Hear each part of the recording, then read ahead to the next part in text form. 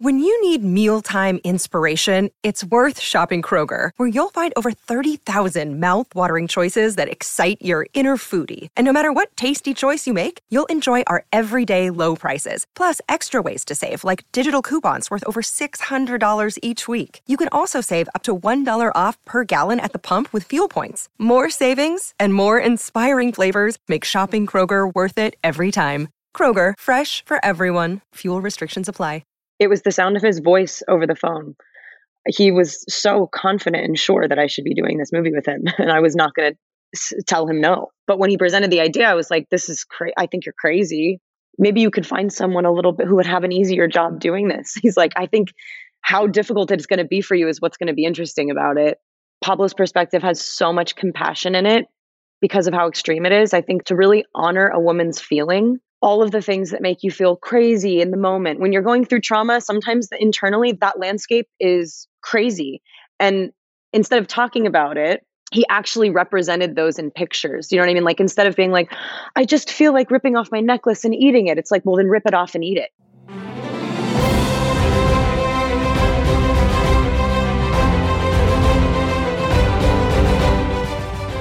Hello, and welcome to The Awardists from Entertainment Weekly, taking you inside this year's top contenders for the Oscars and more of the industry's biggest awards. I'm Clarissa Cruz, EW's executive editor. I'm joined by my co-host, Josh Rothkopf, EW's senior movies editor. Hey, Josh. Hey. Today we have a special guest with us, EW critic Leah Greenblatt. Hi, Leah. Hello. Hello. On today's episode, we are going to be presenting our interview with Kristen Stewart, who is just so extraordinary in Spencer and Oscar nominated. But before we get to that, we are going to talk about two things, primarily the Best Actress race, but also the foreign film race, which I guess I should call the international film race, not foreign. The category name was changed, and Leah Greenblatt wrote a beautiful essay about this, and the foreign film bracket is extremely strong this year. 5 films that I think could stand up to the Best Picture nominees. Leah, do you have a favorite among the 5? You know, yes, I do. But I actually have a Sophie's Choice, which is Drive My Car and Worst Person in the World. I can't stand the thought of either of them losing, but there were so many things that didn't even make the cut for nominations. There was a ton of movies that I loved that were international that I just thought were so good this year. So we should talk about what is up for it, right? Which is Worst Person in the World, Drive My Car, Lunana, A Yak in the Classroom, which has real yak.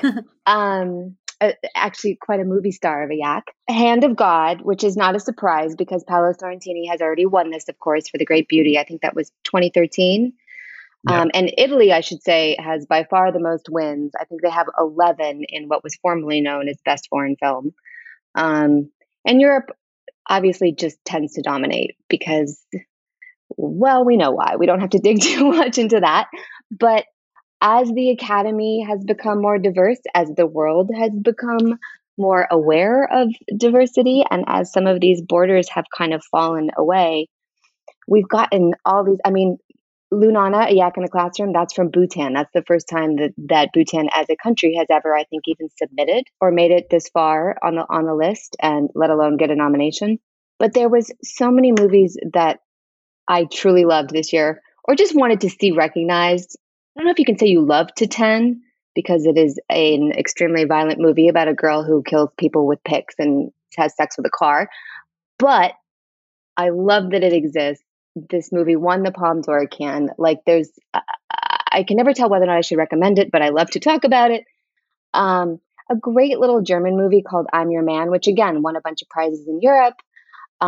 Which is about a lonely research scientist who reluctantly agrees to take in an AI man, a robot, basically a love robot who's been designed to her specifications. And he is played by Dan Stevens from Downton Abbey and various other projects, who happens to speak fluent German. I didn't know that till I saw the movie.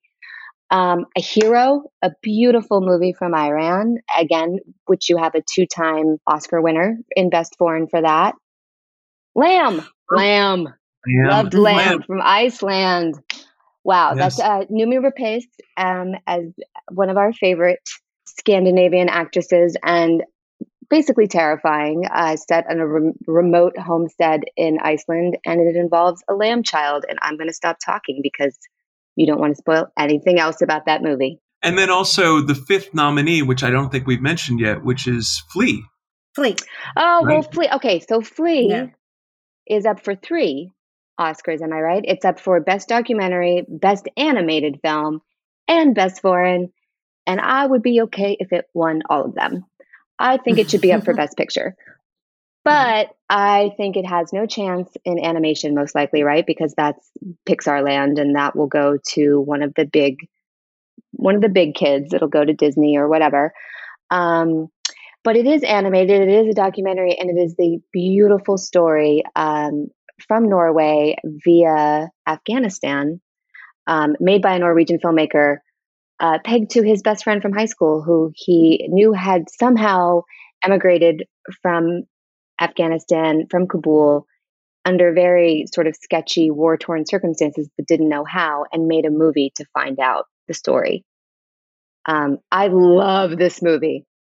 Yeah, and also just creatively, it's just such a fascinating idea. The idea that in the absence of having actual footage of his exodus, and which sounds crazy to me, we watch Flea and just what a boy's age would have to go through, but also realizing that animation is the perfect way to imagine that tale is, I think, a really smart decision in terms of the filmmaking. Yeah, there's a lot of documentaries, I feel like, that tell you stories you need to hear that are important. And I think this is important, and it's extremely intersectional in ways that you'll see as you watch the film. But it's a piece of art. To me, It's gorgeous, and there's so much joy in this movie. And a lot of that, I think, stems from this 20 years of friendship between these two guys, and the fact that his subject, who uses a pseudonym for reasons that are also clear once you see the movie, uses only his first name, right? I think that is his real first name. But I came out of this movie like I felt like I was maybe like 3 feet off the ground. I was floating. And again, 90 minutes, and he nails it. Some of the best films in here are actually very tight. So is I'm Your Man. What is not tight is Drive My Car, but I could spend those 3 hours again and again in a time loop somewhere outside of Tokyo. God, this movie. And you know what? I had to be forced to see it, I have to say. It took me a few false starts to go see it because I just thought 3 hours of subtitles. Did you see it in a theater, or did you see it on your computer? I saw it in a gorgeous theater at a film festival where I was on the jury, and we had finished our jury duties, and I thought, I am going to just see one thing for myself. And I went home swooning back to my hotel, and I just remember wanting to tell everyone about it. Everyone's daunted when they hear the 3 hours, and then they start watching it, and it's like no one mentions it after that. You're absolutely right? That they shut up about it as soon as they shut up. Yeah, it flies, right? It's a question of the pacing, and you don't even really, and also people don't have. I mean, we certainly complain about the lengths of movies, but we have seen a lot of 3-hour-long movies, especially in 2021, I feel. And remember, nothing feels longer than Belfast.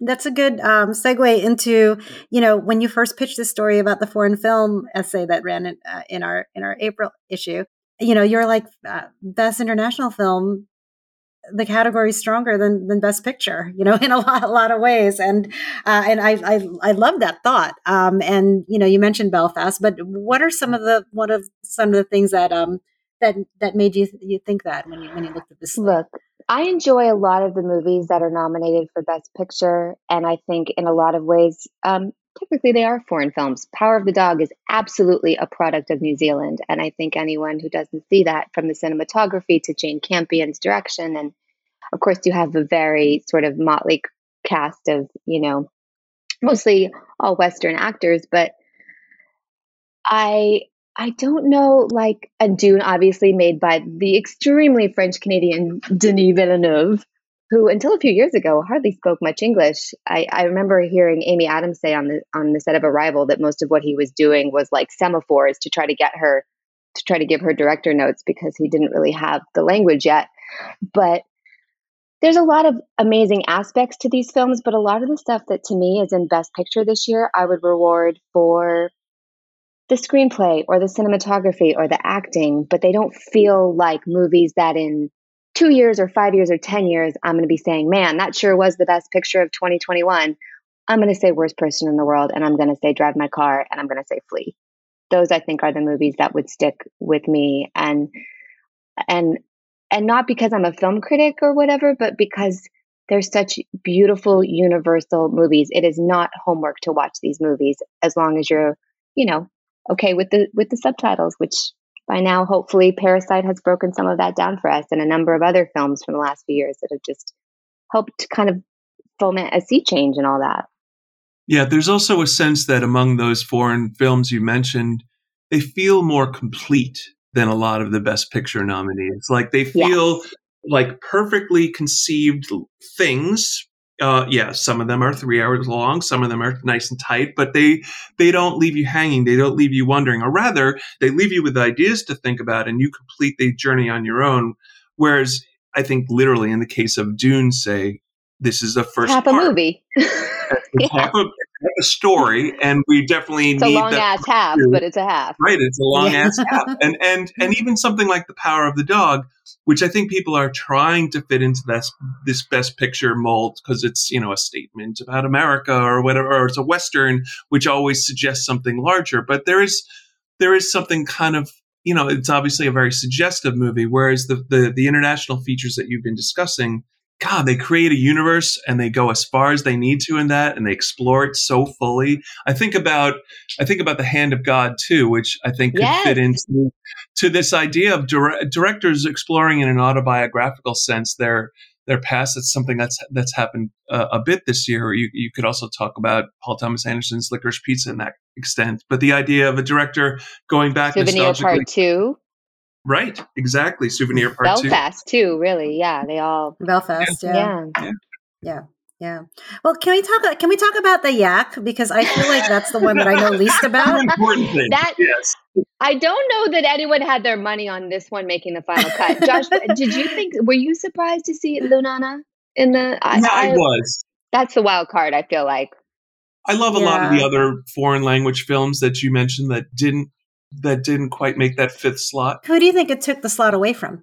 Oh, A Hero, I think, because he'd won twice, And I think it's also because watching A Hero, as much as I love Farhadi's work and, so much of we should say what else he's made. Sorry, A Separation. Yes, right, he won an Oscar for that. Yes. For a director from Iran to win two, that I think it's maybe two of the only Iranian Oscars. I think it is. I thought that was a shoo-in, honestly, A Hero, and that's a very kind of like it's sort of a morality tale, I would say, without judgment, but it's about a guy, an incredible actor who's in prison, but it's not quite a prison as we know it. It's a debtor's prison, and it looks a little bit like a rundown YMCA to me, but he finds a way to maybe get out of there by a heroic act. By the act of finding a woman's purse full of gold coins and returning it to her, and it doesn't go how he planned. And it's again a gorgeous movie. But I think is interesting too is that some of these, one big difference I would say from the last 5-10 years is that these films, a lot of them are going to Netflix, Hulu, Amazon Prime, so people are actually seeing them. You don't have to live in a town that has like an arty little theater where you can see this stuff. You can literally go to Netflix, and right next to Squid Game and The Maid and whatever is Hand of God, just sitting there waiting for you. They've been doing a really excellent job, actually, of acquiring a lot of movies, almost to the point where they get lost. They also had Lost Daughter, The Disciple. They released Happy as Lazaro. They didn't really release it, but I wish they had gotten behind it more. But I think also watching A Hero, maybe you guys differ on this, but it was such an enervating, nerve-wracking experience watching this film, and I think that's why it didn't make the fifth bracket. I think so too. I walked out of it, and my face was the emoji that looks like the Munch painting. I was just like, because the world was so hard at the moment that I saw it a few months ago. I think there was another surge, Omicron, whatever, and I just thought, ooh, I needed a happy ending, and that's not what I got. Right. But so I do agree with you, and I think that's why Lunana slipped in, because it is a very gentle movie. It is very tender and sweet, and it's life affirming. And I think the most life affirming thing I saw this year were Flee, Worst Person in the World, and Drive My Car, but in a simpler, more straightforward way. I think Lunana spoke to a lot of voters, I have a feeling, and Titan probably sent them screaming for the exits. Same with a movie like Great Freedom, which I saw and loved. And that is, a gay Nazi prison movie from Austria. So I don't know why it didn't make the cut. But I adored it. And I thought the acting was spectacular. And I will probably never see it again because it's a tough watch. But I love that it exists. And Compartment Number 6, we forgot to talk about that one from Finland. Right. Another great movie. I mean, you guys, it's embarrassing, the riches that we got this year. Amazing. Well, I mean, I guess we could move on to the next thing that we're talking about today, a woman that both of you have interviewed, Kristen Stewart, Leah for our November fall movie preview cover story, and Josh for this episode of the podcast. Let's talk about Kristen. I actually saw her last night for a screening that she's doing on her way to the Oscars. And I asked her how she felt about the nomination, Josh. I don't know if you did too. And she said she was very much looking forward to watching Olivia Colman accept. Yes. That's her answer when I asked her if she had a speech, because I said, you are still the only American actress who's ever won a César, which is the French equivalent of an Oscar, which she won for Clouds of Sils Maria. And kind of in a way, I think really helped her, I think led to Spencer, because Pablo Larraín, the director of Spencer, said he was a huge fan of Personal Shopper. Yep. And which is the other Olivia Sayas movie that she made after Clouds of Sils Maria. They had this collaboration, Kristen Stewart, and she's worked with all these, amazing directors, obviously. Kelly Reichardt and Ang Lee and David Fincher. That's Panic Room, in case you want to Google it. I think that was her first major role, really, besides like a Flintstones movie. But yeah, this relationship between her and Pablo, I think, is sort of magical. And obviously, he found something with Natalie Portman when he made Jackie. But the thing between them on Spencer seems like almost like, Josh, wouldn't you say like one of those old sort of collaborations? It's like from the 70s sort of new cinema when an actor or an actress and a director would sort of mind meld and make art. Hear it. Yeah, you'll hear this in the podcast that we're in the interview we're about to present. You'll hear this where she talked. I asked her, like, how did he reach out to you? And what was his vision for that lured you to do this role? And she talks about how his voice was really a compelling thing, just listening to him on the phone or the Zoom or whatever it was. And just how he just was so confident in this idea. So yes, very 70s. I can co-sign on that. I met him a couple times to discuss the movie because I was writing this cover story, and I met him first at Telluride. And I think we I sat there waiting to get a drink at the bar for maybe 45 minutes while he just poured out all of the reasons that he loved this movie and loved Kristen Stewart in it and needed her. And, as an outsider, as two outsiders, he's Chilean. She's this American girl that obviously is known for very different types of roles and was, I think, 7 years old when Diana died. So a lot of people thought they had no business making this movie, especially when all of these things are so in the moment with The Crown and all of these other sort of this sort of cult of Diana that was much more aimed on accuracy and sort of, storytelling. And this is not that. Very much Kristen not Stewart, that. she talks specifically also about that, about the idea of how important it is to an actor when a director believes in them, regardless of the physiognomy or the contact lenses or the hair or the prosthetics. She uses none of that in Spencer. It makes this performance very different, say, from Nicole Kidman or Jessica Chastain. This is real acting where you just have to kind of embody it. And Pablo believed in her. Though she did use the same vocal coach as Naomi Watts and Emma Corrin from The Crown, because there's one guy who knows Diana's voice, because it's such a rarefied, posh, there's like a couple thousand people that speak in that accent. Yeah, but she really nails that, and it's a real deep dive for her. I understand that connection that she had with Pablo. Pretty hard not to connect with Pablo when you see his vision. And I think another thing that's fascinating about him, and we actually talked about this last night in this Q&A for the movie, that Pablo Larraín and I think Sebastián Liello, who's a fellow Chilean filmmaker, that he's made a lot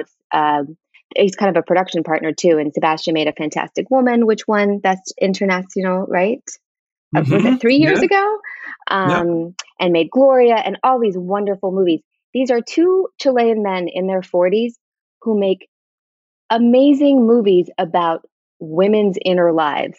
Right. Which I think is fascinating. Gloria, he did the remake with Julianne Moore, which was one of my favorite movies of a couple years ago. One of her best. I remember that one. Yeah. And they make these movies where they let you sit in the stillness of these women, and especially like, they don't all have to be famous women, obviously, even though Pablo happens to have done Jackie and Diana. He's not really interested in the fame so much as the impact of it and this sort of, like I said, the inner life. And so, like, I can't name that many American guys doing that. Can you? I mean, no, although it's interesting when I asked Kristen what she was really desperate to deflect the attention to some of the other Oscar films and other films being discussed, because she's so generous that way. And I asked her what she's loved lately, and she talked all about Alana Haim. And so that's an example of like a woman's inner life, and a male director paying a lot of attention to that. I think similar to Larine, who's, sometimes it's not necessarily just a straightforward story. Sometimes it's focusing on a strange bit of costuming or a strange moment of silence, like you say, letting them exist in those silences and those moments. And that's how you really get to the psychology of a character. Clarissa, didn't you say that when you spoke to Dakota Johnson, she couldn't shut up about Worst Person in the World, and our girl, Renata, who we love so much? Her doppelganger, we should say. But I mean, that's interesting because, once you said that they looked alike, that's all I could think about. Well, I had a question for either of you. If she talked about this either last night, Leah, or during your interview, Josh. But did she talk about the race at all? I would seem that she wouldn't want to, but it's she seems to have the most interesting trajectory, out of the 5 Best Actress candidates, because she was such a strong, early front runner. And then, all of these snubs and nominations that she didn't get, in some of the precursors. And then now she's back in. And it just seemed like she had the wildest roller coaster. Did she talk about that at all? I mean, besides saying that she was assured of Olivia Colman's win, she did say that she has never asked for anything, but she had to beg the Oscars to sit her with Pablo Larraín because of the strictures of this year, because so few people are allowed to attend the ceremony and they're being so careful about COVID. And she said she basically threw like the one and only diva fit of her life, saying, if we can't sit together, I won't go, basically, because I think they may have sent him to Siberia because he's not nominated for directors. So they were putting him somewhere in the cheap seats. And she said, she took a stand on that. But I think she's very sanguine about it because she didn't get the SAG nomination, right, which people thought was like a sure thing. And obviously the game was a little off this year with the Globes not being a big predictor and stuff. But to me, I do think she's probably right that she's not a front runner at this point. But remember what happened with the sort of whiplash with Ben Affleck and Argo when he wasn't nominated, and then everyone was like, oh my God, we did him so dirty. And then they gave him everything at the Oscars. So I think sometimes that can help you. It's such a weird arc. And I think it's so strange because one thing I asked Kristen last night is I said, you premiered this the first week in September in Venice, at the Venice Film Festival. So she's been working this movie for 6 months, just globe-trotting. And she's given a million interviews and somehow given unique quotes every single time that she speaks, which to me, like, give her the Oscar for that alone. Yeah. She doesn't want to talk about the race and the snubs. And no, she did say everyone wants to win. She said she's not going to lie about that. Yeah.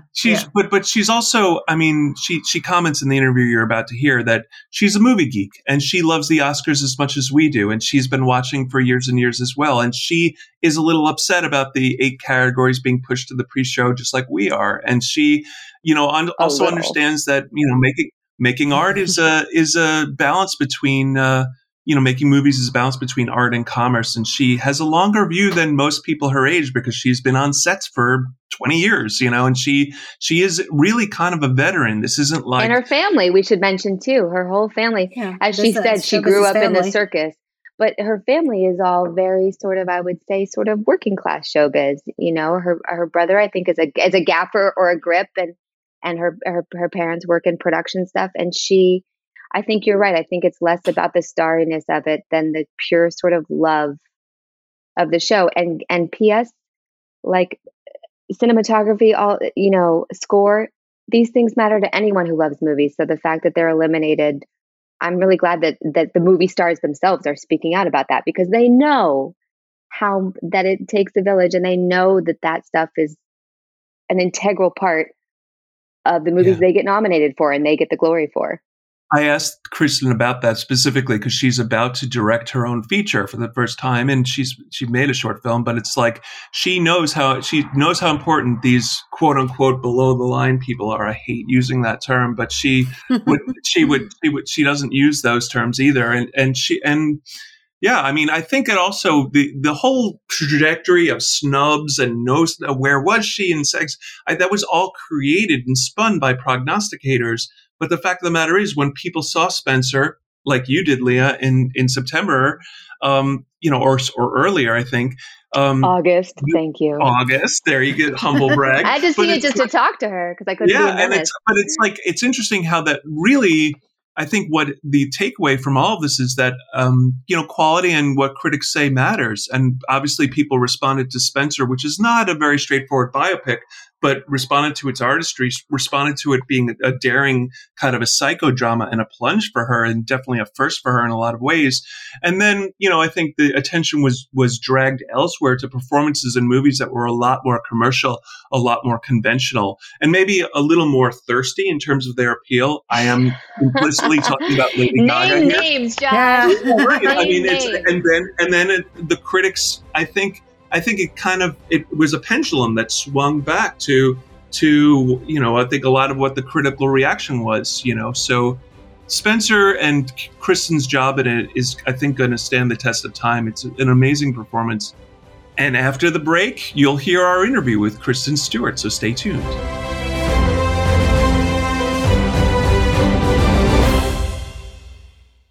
Another day is here, and you're ready for it. What to wear? Check. Breakfast, lunch, and dinner? Check. Planning for what's next and how to save for it? That's where Bank of America can help. For your financial to-dos, Bank of America has experts ready to help get you closer to your goals. Get started at one of our local financial centers or 24/7 in our mobile banking app. Find a location near you at bankofamerica.com/talktous. What would you like the power to do? Mobile banking requires downloading the app and is only available for select devices. Message and data rates may apply. Bank of America NA, member FDIC. Hi, Kristen. Welcome to The Awardist. Thank you. Thank you for joining us. First of all, congratulations on this incredible performance. I recently had this opportunity to watch Spencer again, and I was struck by how your Princess Di really desires connection, even when she's having arguments with the staff, even when it's antagonistic. Those exchanges are kind of drawn out, and it kind of made me wonder if this was something in the forefront of your mind, the idea of her wanting desperately to connect. I love that you get that impression, because that was always my impression from every picture or video I saw of her, is that she was sort of protruding.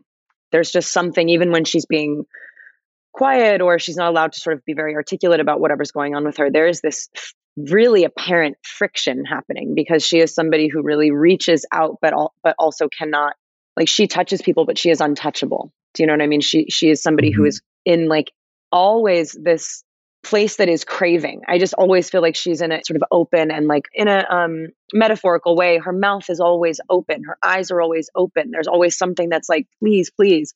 And even when things are like more tumultuous, she still feels like she leans into and not away from that friction. Yeah, she's always open, and it's almost her bad misfortune that she is married into a family that is very closed. That friction is really well played by you in the film. I wonder, just as a general idea, does acting start from empathy? Does it start from that idea of wanting to connect? Yeah, I think like any art form really, and general. Like, not everyone has a sort of compulsion to express in a way that is not straightforward. If you take someone's ability to just speak their truth away from them, it hurts anyone. But you take that away from somebody who has like an incredibly rich inner life and somebody who really wants to externalize that. And it's like watching someone be tortured. It's like the tortured artist thing really does come from that. Cliche is real, you know? Yeah. This idea of not being able to express. And I feel an enormous sense of empathy from your performance of Diana. And that's not always the case. There is the larger mythology about her being the people's princess and everyone knowing her, but in a way, she's very unknowable. So a question to you, was there something private that you kept to yourself in your research about Diana that you wanted to keep just for you? No, definitely not. No, in fact, I guess, you know, this sort of imagined 3 days allowed us to, in a very unspecific way, touch every part of her life. In doing the montage, we incorporated an energy and a feeling of kind of like it's like maybe the moment before you die or the moment before you have to make a huge decision. It's like your life kind of flashes before you. And every moment that got you to this place kind of just becomes physical. And in a split second, this memory kind of washes. I tried to shove absolutely every single molecule that I absorbed, even if it was just in my weird fantasies. I just got such a ground shaking impression of her. Like, the impact that she had on me became physical. And I don't think that I could have not shown that. This is like a very cheesy way of putting it, but that type of light, no matter where it's being refracted, reflects. You become close to her even as an idea, and it just like shines on you. And yeah, no, I wasn't trying to hide anything. Yeah, no, I appreciate that clarity. Thank you. And I understand what you mean. Like, when you embody that character so much, the light has to come out somehow. And I get that. I understand too that I'm such a huge fan of Pablo Larraín's work just in general. And I've been watching it for years and years, long before Jackie actually. And I wonder, given that we've seen so much about Princess Diana, what was it about Pablo's approach and his approach to you that said, yeah, I want to work on this particular project? What was his vision that attracted you? It's funny, you always try and find answers to questions when you are asked them. And sometimes you have to like fill in blanks and find words for things that actually are just more feeling based. It was the sound of his voice over the phone. He was so confident and sure that I should be doing this movie with him, and I was not going to tell him no. But when he presented the idea, I was like, "This is I think you're crazy." I'm like, you know, I'm 5'5". I'm from Los Angeles. I have green eyes. I was like, "What are you talking about? This is like, maybe you could find someone a little bit who would have an easier job doing this." He's like, "I think how difficult it's going to be for you is what's going to be interesting about it." And I also really loved that he wasn't going to regurgitate a story that we all know, and that it was going to be a kind of meditation. And I think that Pablo's perspective has so much compassion in it because of how extreme it is. I think to honor an internal experience, to really honor a woman's feeling, all of the things that make you feel crazy in the moment. When you're going through trauma, sometimes internally that landscape is crazy. And instead of talking about it, he actually represented those in pictures. You know what I mean? Like, instead of being like, I just feel like ripping off my necklace and eating it, it's like, well, then rip it off and eat it.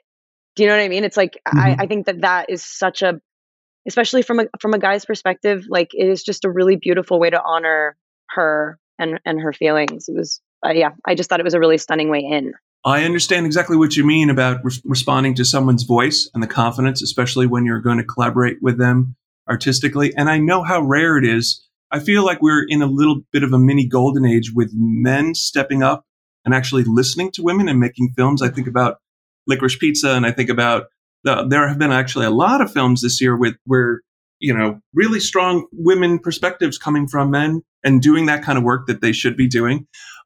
That said, you are so perfect for this role, and I want to ask you in a more technical sense, given the fact that you are from California and maybe don't resemble Diana, how much of the physical transformation and the vocal transformation and the accent and all the technical things, how important was that to you? Or was it more a question of starting with the interior? So I knew about this movie for like a year and a half before we actually started touching it. And that is, I got to tell you, the biggest looming thing I've ever had in my life. I almost resent Pablo for telling me so early before we actually started doing it, because I was like, do you understand I didn't sleep? But it gave me the time to read everything. And I didn't need to educate myself, because everyone's perspective is different, and everyone wrote a memoir, and all of them cancel each other out.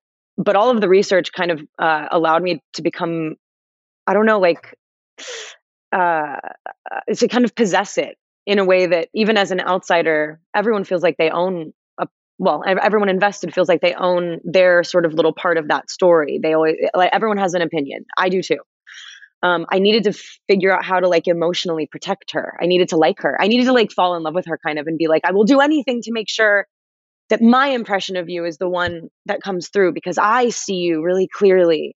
I just see her through my own lenses. We all do, So luckily I had this really beautifully talented coach, and we worked for 4 months on the accent. And before I actually started living and breathing it, I couldn't picture it.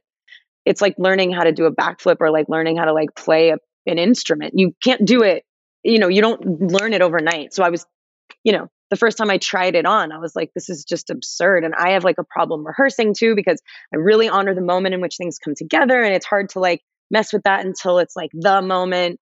Yeah, I don't know. I think she has such a particular way of communicating. It's not just the accent and the sort of daunting nature of how particular that is, but the way that she speaks is everything, because she is so muzzled. And so it's never really what she's saying, it's how she's saying it. And she's always communicating in tonal range. She just has a million different voices. And to kind of identify those and place them and find different ways to kind of be every version of her, even though it only took place over 3 days, was, I don't know, this very wild distillation period. And it was definitely me and Pablo and William Conacher, who was our coach. It was we had it was we were we all played her. It was the three of us kind of cultivating and shepherding along. Playing her. And then also I'm noticing in your performance, there are so many moments when it seems like Diana herself is playing someone. I think about the moments that she has with her children, and that their comfort zone is in a way also a game. It's like an additional performance. My first connection to Diana, and I'm going to date myself here, was learning that her favorite band was my favorite band. It was Duran Duran. And she met Duran Duran, and I couldn't believe how cool that was. And I wonder also if you listened to the music that she liked. Yeah. So we did this montage every single day, right? At the end of every day, we did this meditative therapy session in which I put on an outfit and wandered around the grounds, or flounced and danced around the grounds, whatever the song sort of brought out of the moment, and whatever the day kind of brought into it was what the scene became, or whatever. And so Pablo was playing a lot of the Talking Heads, Miles Davis, Sinead O'Connor. My whole playlist was just ballad, just Phil Collins on the bathroom floor. Right. Yeah. I'm revealing myself to be very uncool about the Duran Duran stuff, but that's what I loved that about her. I loved how she embraced that. Yeah. I mean, I guess nowadays she probably would have called herself basic, but that just means she's normal. And, I mean, look, we even have an actual scene where Diana calls herself out as being really kind of straight down the line. And yeah, it's a really, she was, not to, again, just sound totally cheesy, but it was the first time people ever saw themselves reflected in that family. It was the first time anyone ever felt touched by that family. And it was shocking. I mean, Stephen talks about the moment that he saw all of his countrymen just weeping openly. And he was never in my life. It literally, the impact, it's we talk about it now and we're kind of used to it as a concept, but that is crazy if you really think about that. Yeah, that's a radical idea, making yourself accessible when it can be so predatory in that direction. I want very much to give you the opportunity to shout out people that you worked with on this, maybe costume, hair people that really helped you find Diana. Jacqueline Duran is a virtuoso. Honestly, she's somebody who, she's a costumer. She builds costumes, but she also she is such a storyteller in the way that she places things and the way that she energetically feels. She literally designs skin for you. the amount of integrity that those costumes had was mind-blowing. And obviously for this, so completely essential. Guy Hendricks created an environment that was the stuff of fantasy and nightmare. It didn't look anything like real Sandringham. And, we take a lot of like creative liberties, but not because it's more interesting to tell the story this way, but because sometimes things don't feel the way they look. And for us, it was like everyone leaned so far into what must have this felt like versus like what was real. And yeah, I mean, literally, like my makeup artist could have done like a fake nose. She could have put contacts and covered my eyes, but like the whole thing was that her all of the blood in her body is just so close to the surface of her skin. If we covered any of that up, like I think everyone just knew the assignment. Like it was public, and that's again, like that's a real director. He just harnessed all of our energy and just went like, "Fucking go!" And we were just like literally outrunning each other the entire time. It was like when you work with people that good, especially because everything was set up for me. Like my stage was set, and then I got there and I was like, okay, cool. So now I have to do a good job. But it's nice because you sort of stand on your tippy toes. It's like you continually kind of go like, oh man, well, he's killing it. I better get it together and try and outdo him.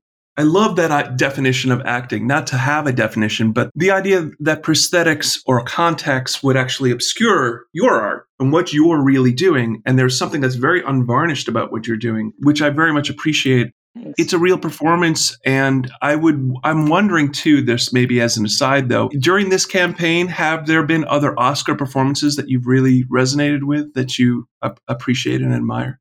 Yeah. Oh my God. I mean, Alana in Licorice Pizza is mind blowing. She's never been in a movie before, and she is doing so much with.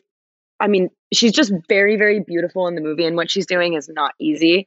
As somebody who, I don't know, I'm an actor. I see stuff maybe a little differently. I think that the amount of story she's telling so subtly, I just was blown away by her performance.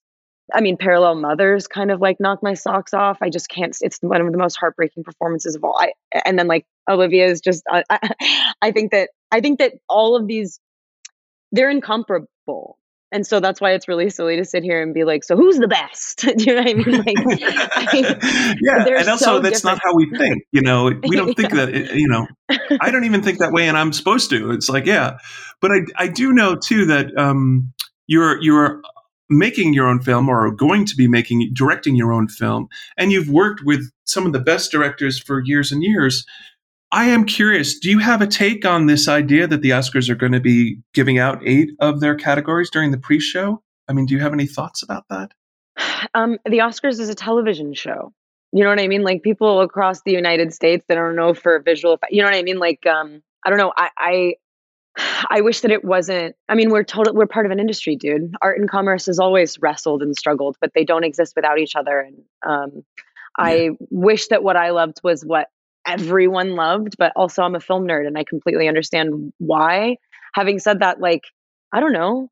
I would, I would love to be able to like redesign the wheel, but I don't really know what that would look like. And I mean, look, I would say everyone should just like talk for less time, maybe do like less little things in between, just do the awards. Like I absolutely covet and revere the people that make movies. If I wasn't an actor, I would be doing anything to get close to it. And so of course I think that we should honor them publicly and out loud, but I don't know. I can't. Also, should we have a monarchy? Let's answer all the big questions right now. Let's fix everything. Is the monarchy, should we be doing that too? I don't know. I like the idea of engaging with the big questions. And I feel like in a way, this performance interrogates that as well. Can you talk to me a little bit about what it was like working with Sally Hawkins and Timothy Spall? Their performances, I think, bring out 2 very specific sides of Diana, and they're such great actors. They're like otherworldly actors. I think that Sally Hawkins is from a different planet. I get these emails from her that are like written in verse, like little bird talk. I literally when we were working together, it was like she was a figment of my imagination. She was so good. And also within the movie, she does sort of play this like angelic, almost figmenty type character that sort of could be there or not be there. And also to have her and Tim just be such seminal sort of UK actors, as somebody who is such an outsider in this, to feel bolstered and supported by them was like hugely alleviating when we first started, because they were like just so nice to me. They were like, no one else in the world could do this. I was like, tell me that again. Tell me again. They're just really beautiful people and also performers, but it starts with being like really, really beautiful souls. Yeah. I am very, very curious about one specific moment in the film with the pearls. I know you probably get asked this a lot, but that is just that's a moment where the whole psychological conception really crystallizes, and you feel the pain, and that what are you actually chewing in that? What is that? Must have been that's such a crazy moment. So in the script, the script is very precisely written, and you could have directed that scene in a number of ways. He pushed that so far that day. We just shot and shot and shot, and it could have been like a quick flash, embedding Anne Boleyn in that scene was not in the script. He really leaned into the nightmare aspect of it, to the point that I was like, now I really know what movie I'm doing, because the surreality of it is not a sort of slight suggestion. It's like, it's all encompassing. And they were M&Ms, to be specific. They were literally just like chocolate covered, like candy coated M&Ms basically. And I was really, really blown away. That was the day that I was like, oh, okay, I understand what this movie is. Yeah. It's a beautiful piece of work. I love that it goes into that kind of psychodrama. And those are the moments that let me attach to it. As a final question to you, and thank you for these thoughtful answers, and for indulging my weird questions. No. Everyone has been experiencing this lockdown now for 2+ years, and watching stuff at home and desperate to connect in a way, just like Diana. What did you get resonance from and feel complete by? Was there a series that you binged? Was there some movie that you came into contact? Was there a piece of art or something that said, this is going to help me survive this moment? Me and my girlfriend read East of Eden out loud, like cover to cover. She had never read it before, and it's just like, it's kind of like my Bible. I literally, it's like a sacred text for me. And you never share, reading is a personal experience. You do it alone, typically. And I was like, dude, we should do this together. Like every single word out loud. Did that. And actually, Pablo kind of saved my life a little bit. He was like, hey, you want to make a movie? You want to be a director? Direct something. What are you, just like drinking yourself to death and getting really good at pool? That's what you're going to do with the pandemic? So he hooked me up, and actually he was producing this thing called Homemade for Netflix. And I made like a little piece about the kind of spirally and insomniac ridden time that I was having. And kind of like, well, the movie's small and whatever, it's just a baby movie, but like, it was just about this like daunting kind of like, I don't know if I'm asleep or awake and I can't get any work done feeling. And that was satisfying. Art saves, man. Saves lives. What we do is essential. I think it is. And I've never heard about reading a novel out loud with someone you love like that. That's such a great idea. I'm going to have to try that with my wife. Oh my God. Honestly, we're going to do it. Like, we're going to do one book a year now. It sounds kind of sexy. I mean, it sounds like who knows how someone's going to respond to that. That's wild. Oh, we also read Wuthering Heights cover to cover out loud, every single word. And you like cry together, and you go like, there's no, even when you're sitting, that's the cool thing about sitting in a movie theater with everyone, is you go like, look, I know I'm emotional right now, but like, I just feel way more emotional because we're all here crying. And like, do you trade off the roles? Do you both do? No, Kathy? no. Do you... All me. I'm a control freak. Every word. I can't listen. I have zero retention skills. So like, I was the reader. Okay, I got it. Well, I love that idea, and I am so moved by these really thoughtful answers. Thank you so much for your time. I know you're very busy, and good luck with the rest of the campaign and everything. I enjoyed this very much. Thank you. Oh, cool. Me too. Dude, thank you for doing this. Thanks again to Kristen Stewart for sitting down with us. Spencer is available on Hulu right now for streaming. That's all from us today. Thank you for joining us on this episode of The Awardist. Please subscribe and listen along every week wherever you get your podcasts. Rate us, tell us what you think, Share it with your friends. You can also head to ew.com/awardist for complete coverage of this year's Oscar race. Follow me on Twitter at Josh Rothkopf, Clarissa at ClarissaNYC1, and Leah at Leah Batts. This episode of the Awardist podcast is hosted by Clarissa Cruz and Josh Rothkopf, produced by Chanel Johnson and Sammy Junio, edited and mixed by Sammy Junio. Full episode transcripts are available at ew.com. Thanks for listening.